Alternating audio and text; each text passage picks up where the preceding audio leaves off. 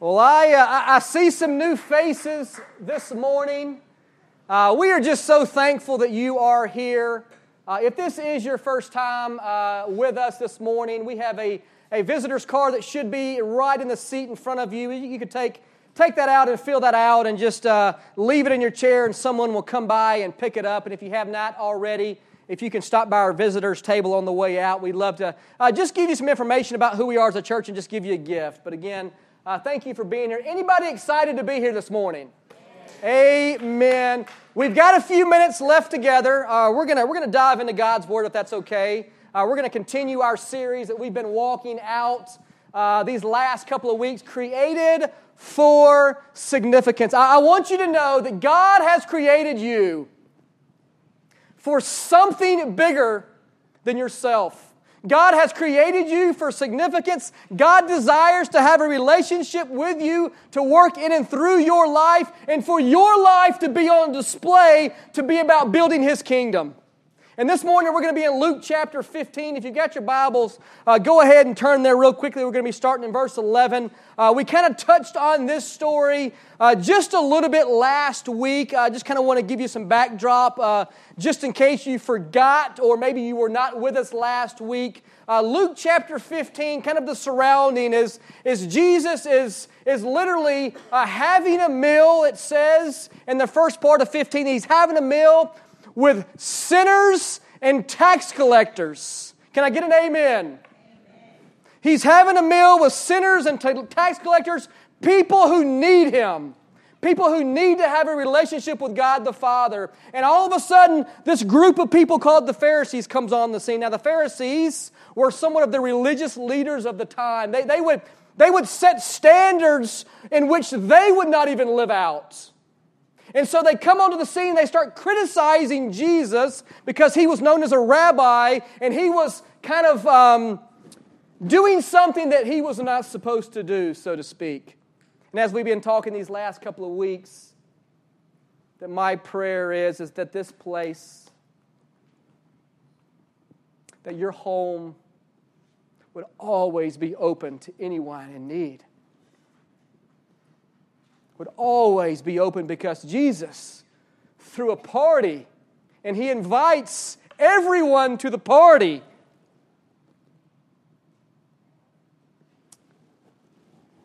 Luke chapter 15, we're going to pick this story up. This is the third story of three that Jesus tells the Pharisees in response to Him. So we're going to pick this story up. It's one of my favorite stories in all of Scripture.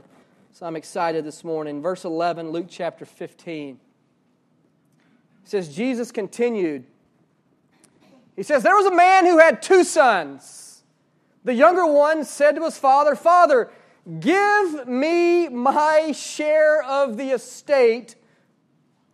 So he divided his property between them. Let me just share kind of what's going on here a little bit. I know sometimes we just kind of read it, we're like, all right, sounds good, okay, whatever. But really what's going on here is this man has two sons, and the younger son comes to the father, and here's what he says. He goes, you know what? I want my inheritance now.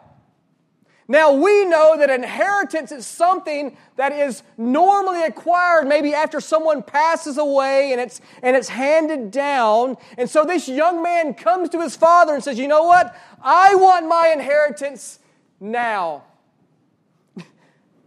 Now, if this was my kid, I know what you're thinking the same thing. You are. Boy, you better, yes. And it's interesting here because the father did it. He divided all that he had and he gave it to his two sons. Now most of this story is about the younger son. At the very end, I want you to remember, everything was divided. We don't know if it was 40-60 or 50-50. We don't know. We just know now the father has given away all of himself to his two sons. He's given it away. Now it's theirs. Remember that. You know, at first glance, you think, man, what a really cool dad. Or maybe he's just a pushover dad. Maybe both of those are true. But we'd miss the point of what really happens in this scene because what Jesus was actually describing here would have been scandalous to every person hearing it. Let's be honest, even in our culture, we would be very much thrown off if our sons, hey, let's just give me what I deserve, what I'm going to get maybe in 20, 30 years. Just give it to me now. Because in essence, what this son is saying and what this son is asking, you know what? Dad, I wish you were dead. I have no need for you at all. I don't want a relationship with you. I wish you were dead. Give me what's mine, and we'll just kind of carry on with life. There's a man by the name of Ken Bailey who's lived in the Middle East most of his life. He's an author, and he wrote a book, and this passage was something that's always kind of weighed on him, and he had literally gone to places all over the Middle East and North Africa, so many of these places in this same culture, and he wanted their thought process on what would happen today if a young man came and asked his dad this question. They say, would it happen? They're like, you know what? It would never happen. And he asked the question, why? Why would it not happen? And what would be the response of the father? And almost every single person responded this way. The father would beat that young man. That was their response. They're like, no one would do that to their father because of the implications of what it means. That would be so disgraceful to the father. And it wouldn't just be the father who would be hurt. It would be the whole family. It would be the whole neighborhood. Elk City's a smaller town. Don't you love when people get up in your business? Anybody? Everybody knows what's going on. You're like, how did you know that? Well, it's been on Facebook for 30 minutes. You know what I mean? Everybody knows. This culture is very tight-knit, very family-oriented, so any decision, anything that takes place, everyone knows. The news is out. So everybody knows that this young man has gone to his father and defamed his father in this way, asking for his inheritance. And by the surprise of his two boys, his father grants their request. The story keeps going, verse 13. It says, not long after that, the younger son got together all he had and set off for a distant country. Now, on first look at this, and as I've been studying and really examining this passage and really just praying for wisdom over this, you know, you would think, just first off, I've always thought, this young man's just a party animal. I mean, he just wants his stuff, and he wants to go and live his life however he can. And he leaves town because his dad's too conservative, and there's not enough space in that town for him to do what he wants to. But if you really look at this passage here, and during the time of this culture, if he was able to get his inheritance, that would mean land, that would mean cattle, that would mean all of these things. It wasn't kind of like, you know, here's a check, son, go deposit it and go have fun. He would have to take time and go and liquidate these things to people who already saw him in bad light. And so he would have to go and sell that property and cash it in. He would have to go and sell his pigs and his cows to people who were already looking down on him. And then I can imagine what this son was feeling. Anybody feeling that animosity right now? Anybody been there before? You know you've made a bad choice. You're like, everybody knows as well. I better get out of town. The best thing for me to do is just to leave. That's exactly what this young man does. It says he leaves town for a distant country. Let's keep reading in verse 13. And it says, and there he squandered his wealth in wild living.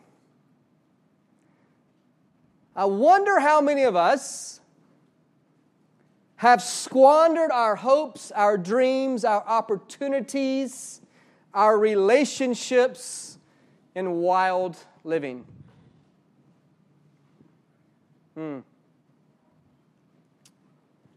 He wasted it all.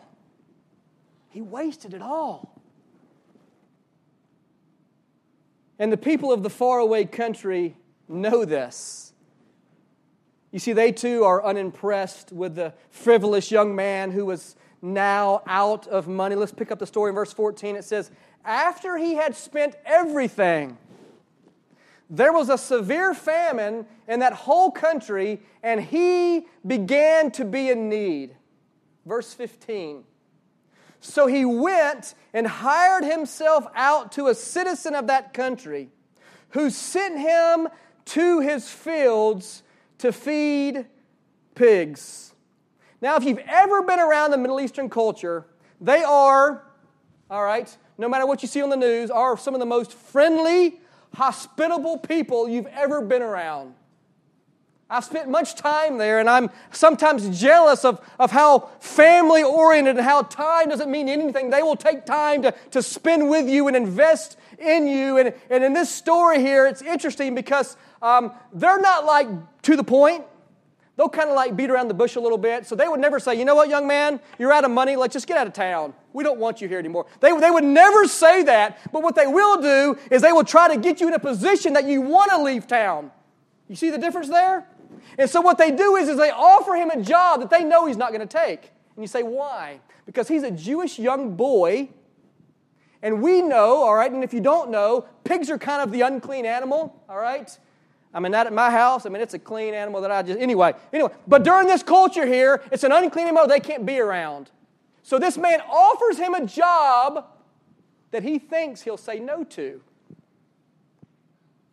But he is so empty, he is so in need, he is so destitute that he chooses to do something that he knows he should not do. And it isn't amazing what we will do, say, and compromise when we are empty and desperate. Think about that. Think about that time that you know that you're still like, I can't believe he did that. I can't believe she did that. I can't believe I said those words. Like what was I? We all have those moments in our lives, and it's almost always stirred up by a time of emptiness and desperation that we lash out or we do something that we will soon regret. Anybody with me?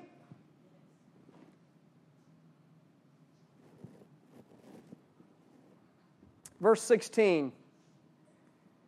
It says, he longed to fill his stomach with the pods that the pigs were eating, but no one gave him anything.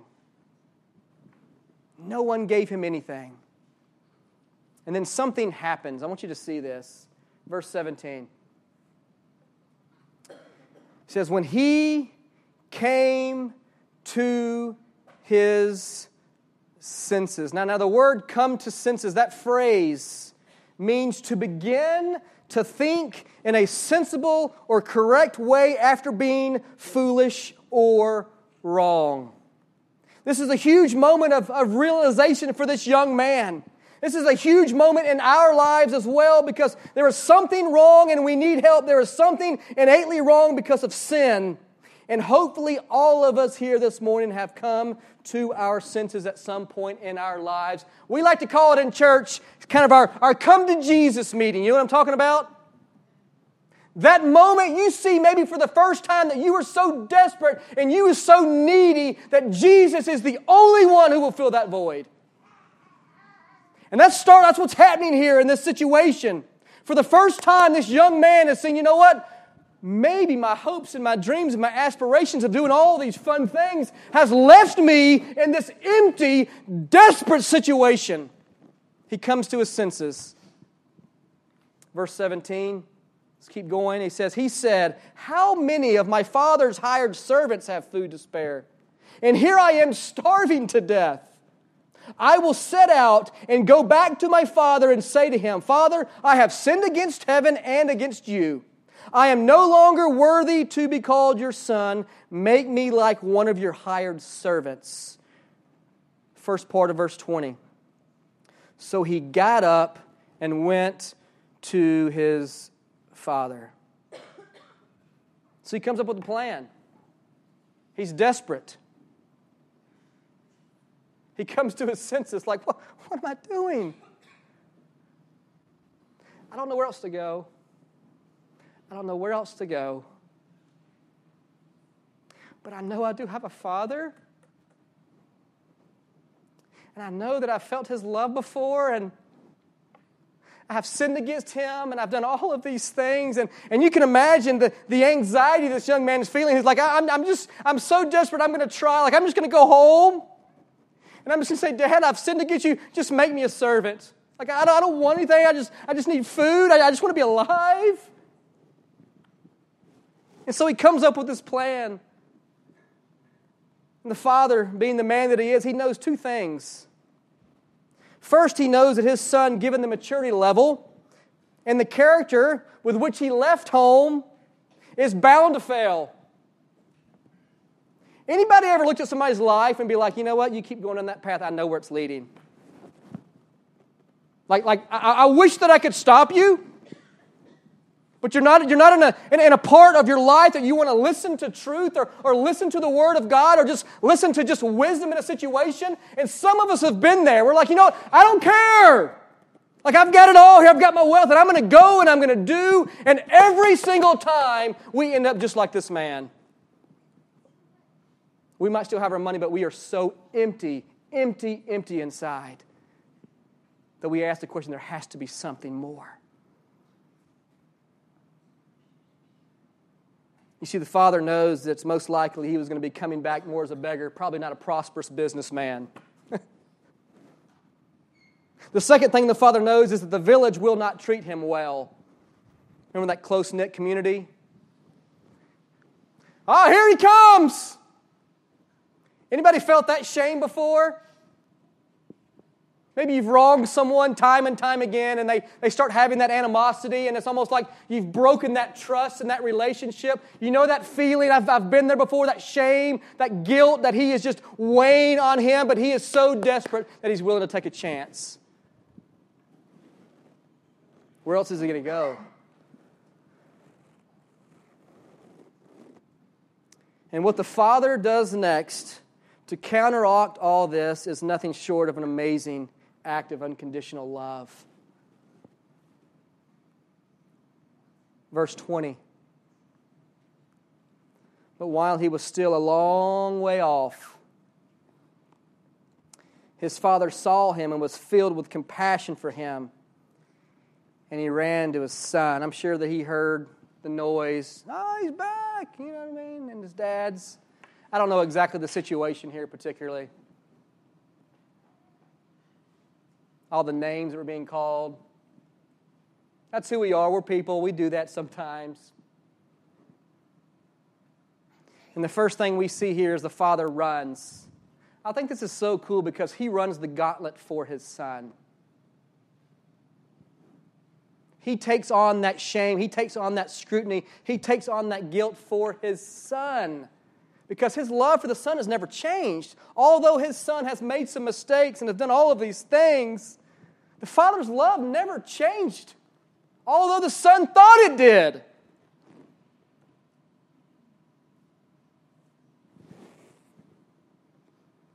You say, why did the father act in this way? I love what verse 20 says. It says, he was filled with compassion.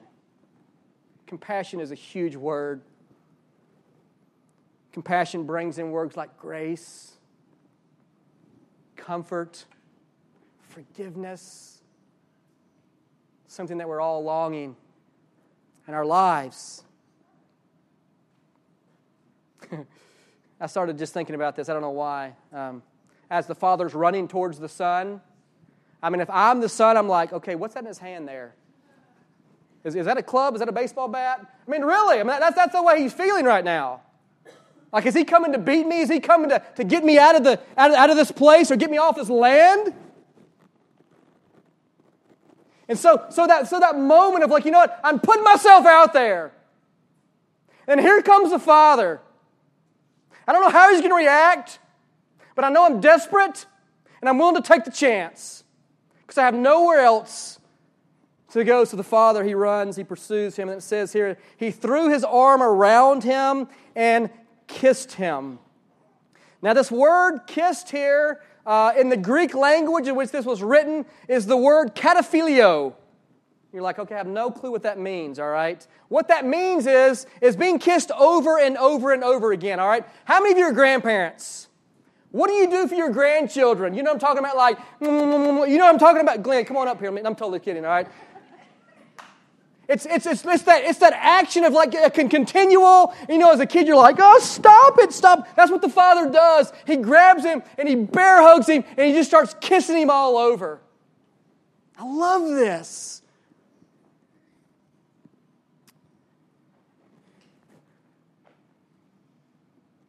Verse 21. The son said to him, Father, I have sinned against heaven and against you. I am no longer worthy to be called your son. What's interesting here is, if you look back on verse 18 and 19, is verse 18 is almost exactly what 21 is. Like he gets that part out. Remember, he had a plan going into this? Like, I've sinned against you, Father, and that's so important. Let me hear it. That is so important. Repentance is so important. We can't bypass that. We want to. We cannot bypass repentance. But then he kind of gets cut off a little bit. He never goes into, you know what, I want to be one of your servants. And I think the reason he said, you know what, he didn't keep going is because in that moment he felt the unconditional love of the Father.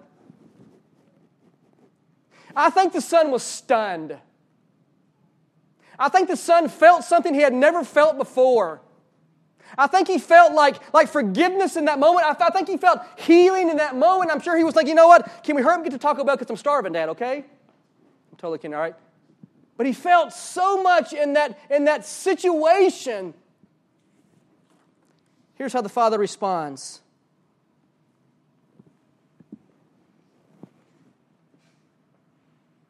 Verse 22. But the father said to his servants, quick, bring the best robe and put it on him. You know who had the best robe of the family? The father. Yeah, take the best one, the good one. You mean the one you want to wear to party? Yeah, that one. Put it on him. And then he says, put a ring on his finger. And sandals on his feet. Here's the thing. During that time, the signet ring of the father was something that was very powerful. He would use that it was kind of like his signature. He would use that and he would like sign things. It would be his signet ring that he would do. And that meant power. That meant strength. And the sandals, servants and slaves at that time didn't wear shoes. They were not allowed to have sandals or shoes. So this imagery here of, you know what? Give him the best robe. Like give him my ring. Put some sandals on your feet. And in that moment, redemption has taken place. Not anything the Son has done. Hear me out. The Son did nothing. Except he came to his senses. He came to a point in his life where he knew that he could not do it on his own. He knew for the first time there was something in him that was wrong. But he had every hope that the Father could fix it. That the Father could provide what he needed.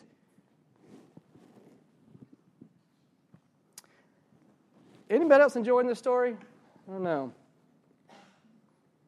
Verse 23, finally, the Father says, bring the fattened calf and kill it.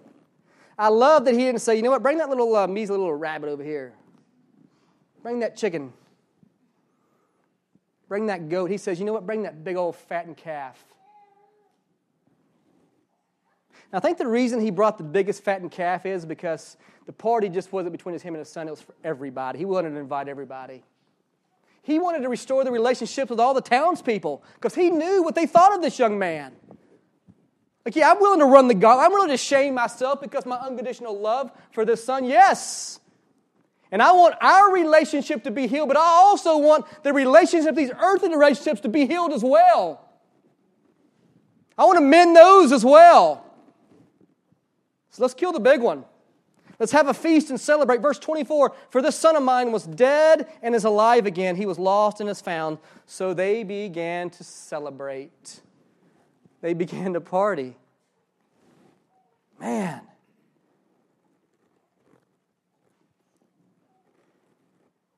You see, Jesus in this story is communicating to every person who ever wanted to take a step toward the Father, toward home, and just how significant we are to Him, and how God feels about you, and how God feels about me.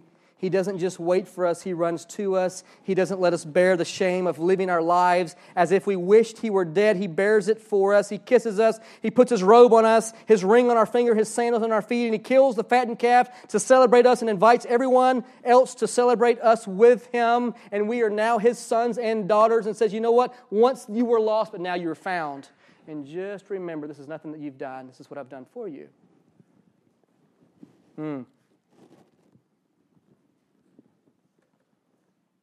There's the second son. Give me just a minute. We're almost done. Remember the second son. First of the story. He got the inheritance too.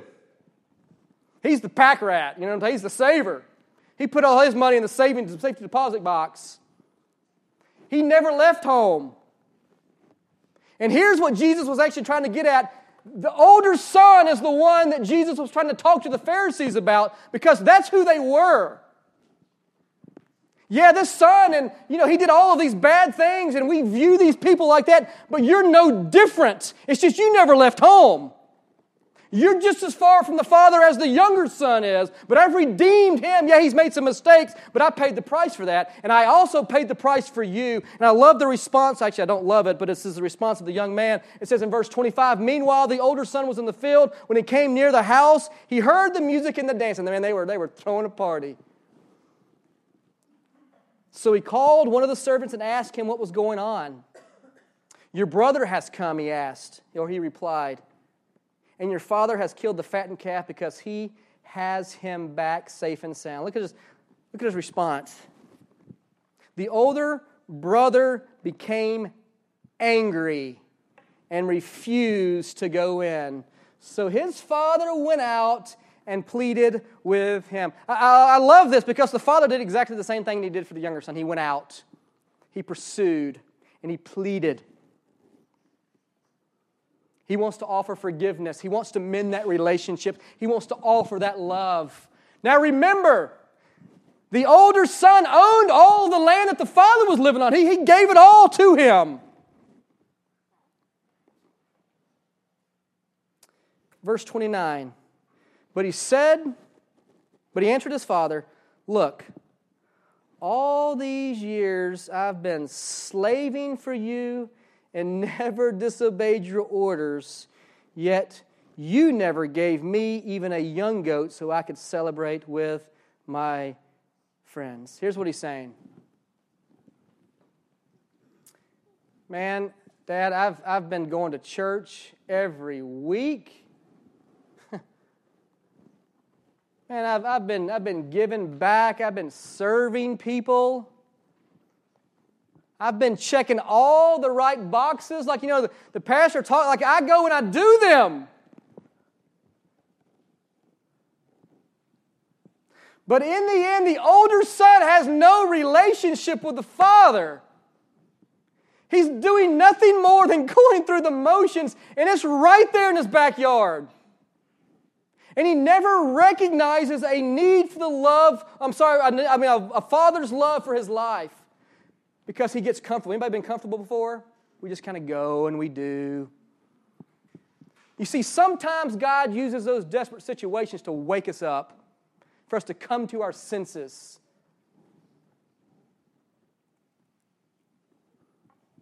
Let me just clarify here. I believe God wants to save us from those destitute situations. Because I struggled with my testimony.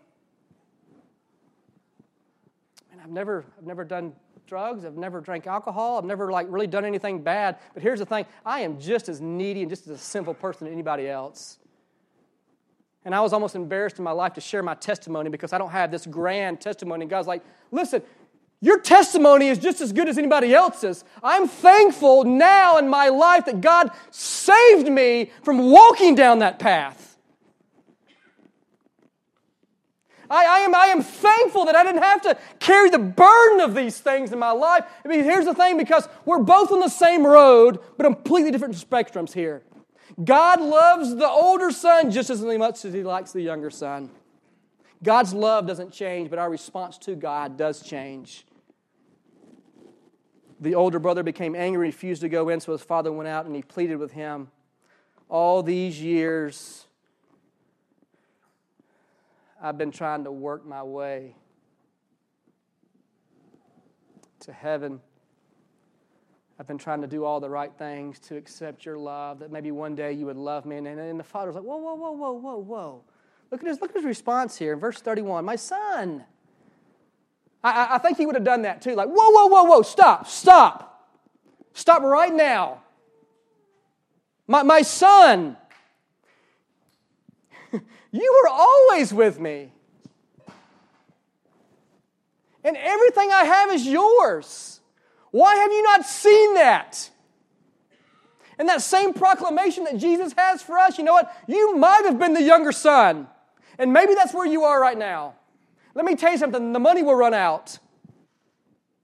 The fun will stop. God's Word even says it is fun for a season, then you just feel awful and crummy. And you feel shameful. And here's what Satan does. You know what? You are worthless. Don't you dare go back to the Father. He didn't love you. I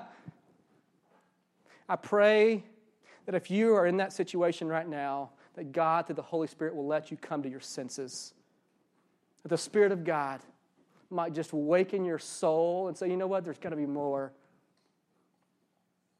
I know that God loves me. And I want to turn and I want to go. You know what God's Word says? If you seek me with all of your heart, not this, I'm just coming back for the money again. You've been there before. You know what I'm talking about? I'm just coming back to see what you can give me again. If you seek me with all of your heart, you will find me, period. Maybe we should put exclamation point. I'm going to ask Wesley to come back up as we close our time together.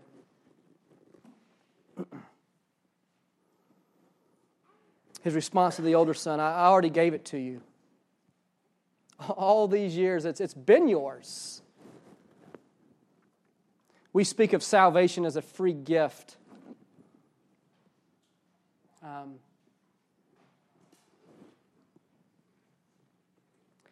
No doubt about it, it's a free gift. But many times that gift is not open because we don't see a need to open it. And I pray that every single person in this room has had their Jesus moment. Where God has opened your heart, He's opened your mind for our need and our desperation for Him, and that each of us have gone running back to the Father. And just like this story, the Father is in hot pursuit of you. I can promise you that.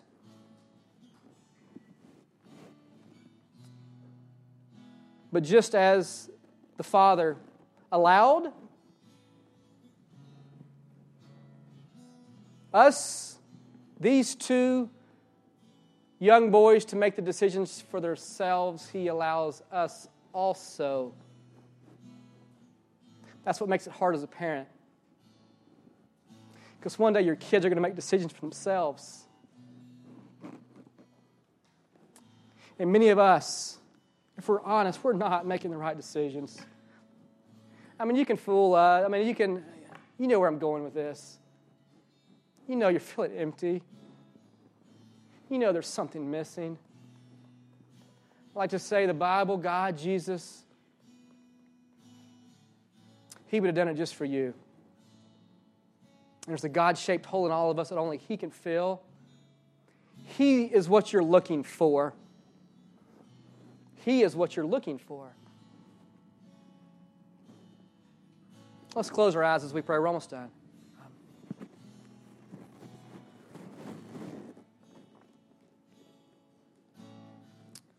See, the point of this story is that the Father's love is for all of His children. And He loves us so much that He was willing to suffer and be humiliated in order to bring you home, in order to come into a relationship, in order to redeem you, in order to forgive you, in order to offer you salvation, in order to offer you hope and peace and joy, those things that we long for. God created that in us, a need for Him. I don't know where many of you are this morning. Maybe you resonate with the younger child. Maybe you are out doing your thing. My prayer is that God would allow you to come to your senses. And that you would choose to come home. Maybe this morning you resonate more with the older son. Almost the exact opposite spectrum. You've been doing all the right things. You're a good person.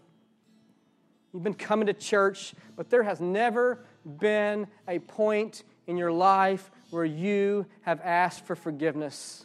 There's never been a point in your life where you have surrendered your life to Jesus and had a need for Him and allowed His love to cover you. With all eyes closed, whether you resonate with the older or younger,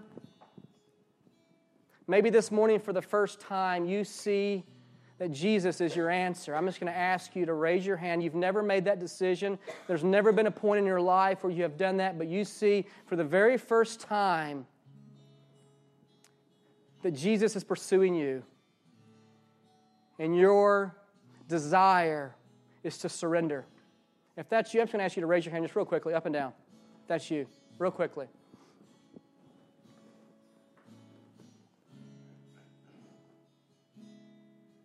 Amen. Let's pray together. Father, I come before you this morning. Thank you for all that we've heard, seen. Thank you for the fellowship. Thank you for all the mothers in our presence this morning, the joy and the blessing that they are to our lives. Thank you for child dedications for these parents standing before you and your church family, God. Just making a commitment. God, I pray that they would stand by that. I pray that they would stand firm. When the storms of life come, Father, I pray that you would be our firm foundation, God. Lord, I want to pray for someone, maybe they did not raise their hand, God. I pray that you would stir in their hearts, God. I pray that you would use any means, capacity, anything possibly, Lord, to wake them up, for them to see their need for you, Father, and the love that you have, God.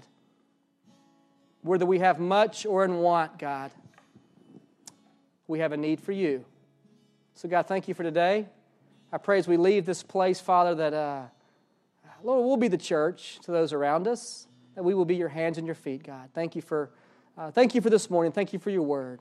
We love you and praise you. And all God's people said, amen.